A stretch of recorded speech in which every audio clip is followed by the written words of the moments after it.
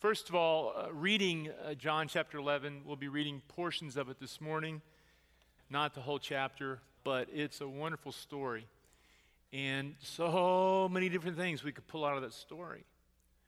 I want you to go home and read it. There's some questions in your guide you can read and think about it for yourself. And I'm going to share with you some things this morning that I wrote in my journal this week as I read John 11. But first of all, I look around the room, and every week I've been seeing new people. We're so happy you're here. Amen. And right after this service, we're having a luncheon, Discover Middletown. And I'd love for you to be my guest. You don't have to sign up. We prepared for about 30 people, and we're waiting for you to come.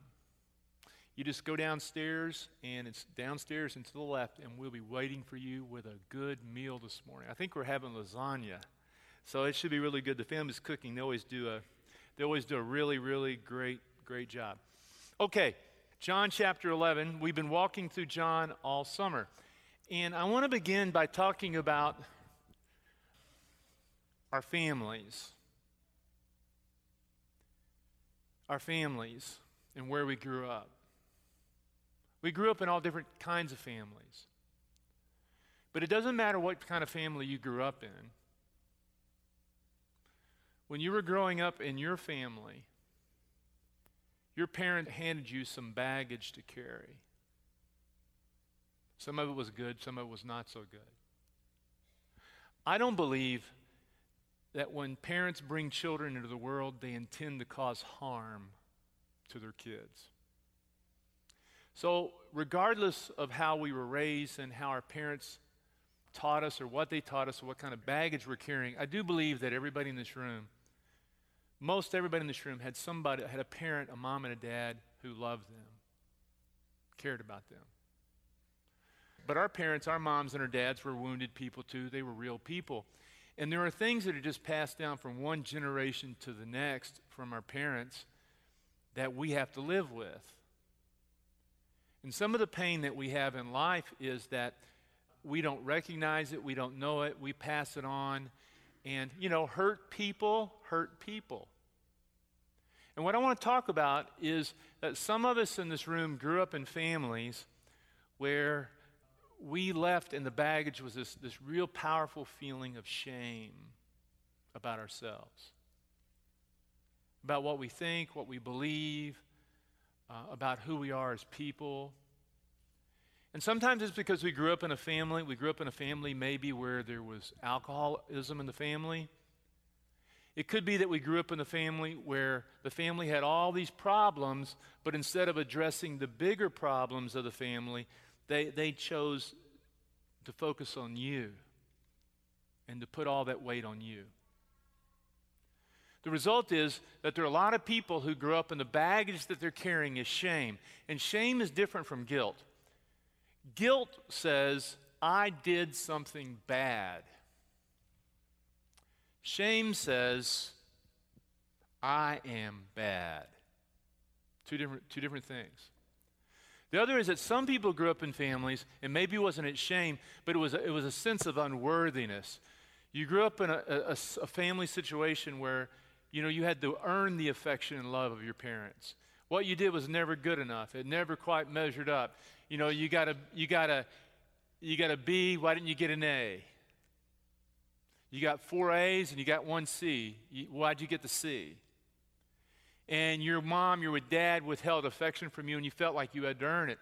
Now here is what's really interesting about all this, is that sometimes when we grew up in families that shamed us, where we walked away with shame and blame, and we grew up in families where we felt like we had to earn this love, and then we spend the rest of our life kind of walking around with this sort of dark cloud of unworthiness and shame in our life. When we grew up in those kinds of families, oftentimes those families find themselves in churches much like their families. You see where I'm going with this? We end up finding ourselves paired, our family is paired with a church that does the same thing, that shames us. Not you did a bad thing, but you are bad. The way you think, the way you feel, who you are, there's something wrong with you. And then in some churches, we feel like we never quite measure up. We never quite earn what we need, and that God's love is something that's earned. This combination of when religion reinforces a negative home environment creates a toxic and lethal mix that impacts people's lives for the rest of their life. And then sometimes we end up making really unhealthy choices because of it. We find ourselves slipping into addictions. We never feel good about ourselves. And then we walk around most of our life feeling kind of distant from God because we can't get too close to God because we identify God with that bad church or that toxic family. It's really toxic. So we walk around and we're hiding stuff. We're hiding things. And we never really feel good. And this is what's amazing about it. You can sit in this church every Sunday and hear David Emery talk about the grace of God who loves you for who you are and will never judge you. But because you grew up in that home and you grew up in that church and it came together, you still can't let it go. You still can't believe it. Am I connected with anybody this morning? Maybe. I think I am. Well, this story, I think, speaks to that. Let me tell you what the story is about. The story is about a man by the name of Lazarus who dies, and Jesus raises him from the dead, and it's about his two sisters. And I want to read some parts of it, make some comments, then I'm going to come back to what I just shared with you. It says in John chapter 11, there was a man named Lazarus, and Lazarus was sick. He lived in Bethany with his sisters, Mary and Martha. This is the Mary who later would pour expensive perfume on the Lord's feet and wipe them with her hair. Her brother Lazarus was sick. So the two sisters sent a message to Jesus telling him, "Lord, your dear friend is very sick." Other translations say, "Lord, the person you love, the friend you love is sick." Now, I think we can all connect with this point in the story because we all have friends who need our prayers. We all have situations in our life where we want to bring to the attention of God. It could be you personally. There's something in my life right now that's hurting, something in my life that's sick, something in my life that doesn't feel good, something in my life I need to overcome. Or there's something in another person's life. There's someone I love, Lord, who's sick that's not doing well. I'm bringing to your attention my friend who's struggling in their marriage. I'm bringing my friend to your attention who's struggling with substance abuse. I'm bringing to your attention, Lord, someone who has cancer, who's dying. See, we can all relate to that. And what it says in the story is that they sent a letter to Jesus to tell him that something was wrong with their brother. And I would ask you this question. You sit down after church and write your letter to him. Who is in the letter? Or what are you trying to bring to his attention? It says, but when Jesus heard about it, he said, Lazarus' sickness will not end in death. No, this happened for the glory of God, so that the Son of God will receive glory from this. So although Jesus loved Martha, Mary, and Lazarus, he stayed there where he was for the next 2 days. I love that because doesn't it feel that way sometimes? You send that letter, you send up that prayer. Where are you? Why haven't you responded? What's the delay? And I love the honesty of the Bible. The Bible, the people in the Bible, and Jesus himself presents a very human picture of what life is like. Prayers are not always answered the way we want them answered. God doesn't always respond in the way that we want God to respond. The Bible really deals with the whole question of human suffering. And I want to say this to you. This is not meant to be applied to every situation, but what this situation is doing is showing where is God in our life in the midst of suffering, not answering the question why. So it goes on, the disciples chat back and forth, and then they find out that Jesus has waited too late. Lazarus is dead. We pick up the story at verse 17, and it says, when Jesus arrived at Bethany, he was told that Lazarus had already been in his grave for 4 days. Bethany was only a few miles down the road from Jerusalem, and many of the people had come to console Martha and Mary in their loss. When Martha got word that Jesus was coming, she went to meet him, but Mary stayed in the house. Interesting. Doesn't say why. But sometimes we can be so overwhelmed with grief and sadness we can't even get ourselves out of the bed to meet with him. I don't want to meet with him. I don't want to talk with him. I can't get myself back to church. I just can't even get up. But Martha did. Martha said to Jesus, Lord, if only you had been here, my brother would not have died. Now, how do you think she said that? Lord, if you had been here, he wouldn't have died. Or did she say, Lord, if you had been here, he wouldn't have died? Depends on who you are. You can read it either way. But she says, but even now I know that God will give you whatever you ask. And Jesus told her, your brother will rise again. Yes, Martha said, he will rise again when everyone rises at the last day. She's thinking at the end of all time, he'll get up. But no, Jesus is talking about their life right now and their circumstance right now.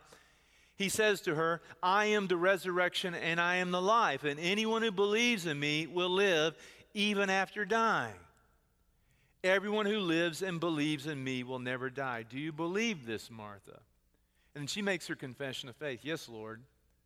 I've always believed that you are the Messiah, the Son of God, the one who's come into the world. Now fast forward a bit, and it says in verse 34 that Jesus asked the question, so where have you put him? And they told him, Lord, come here and see. And then Jesus wept. He cried over the death of his friend. And the people who were standing nearby said, see how much he loved him. But some said, this man healed a blind man. Couldn't he have kept Lazarus from dying? Jesus, still angry as he arrived at the tomb, angry about the loss of his friend and about death and suffering. When he arrived at the cave, a stone was rolled across the entrance. And then Jesus looks at them and says, roll away the stone. And I love Martha's response. But Martha, the dead man's sister, protested, Lord, he's been dead for 4 days. The smell will be terrible. Now you need to understand this, that in Jewish culture, they believed that a person's soul or spirit would hang around the grave or around the body for 3 days. So when you died, you were dead. But after the 3rd day, the soul left and you were deader than dead. This guy was beyond hope. In fact, the King James Version probably has the preferable translation. Lord, he's been dead for 4 days. He stinketh. And then Jesus responded, didn't I tell you that you would see God's glory if you believe? So they rolled the stone aside. Then Jesus looked up to heaven and said, Father, thank you for hearing me. You always hear me. But I said it out loud for the sake of these people standing here so that they will believe you sent me. Then Jesus shouted, Lazarus, come out. And the dead man came out, his hands and feet bound in grave clothes, his face wrapped in headcloth. Then Jesus told them, unwrap him and let him go. Now, as I read this story this week, this is the word that came to me and the word I share with you. This is what I heard him say to David Emery. David, just remove the stone that stands between you and him and let him in. Roll away the stone and let him see what's inside of you. Let him see your secrets. Let him see your heart. Let him see the things that bring you shame. Let him see what you're afraid of. Let him see the real you. You don't have to hide anymore. You don't have to worry about how bad it is. You don't have to worry about how stinky it is. Just roll away the stone and let him speak to you in your darkness. You say, well, David, if he knew who I really was, he wouldn't talk to me. If he knew where I'd been, he would turn away. If he could see the doubts I'm carrying in my heart, he wouldn't love me. You see, a lot of people, there's so many people They think that they can't let him see who they are, and so they hide themselves. They hide behind some sort of stone.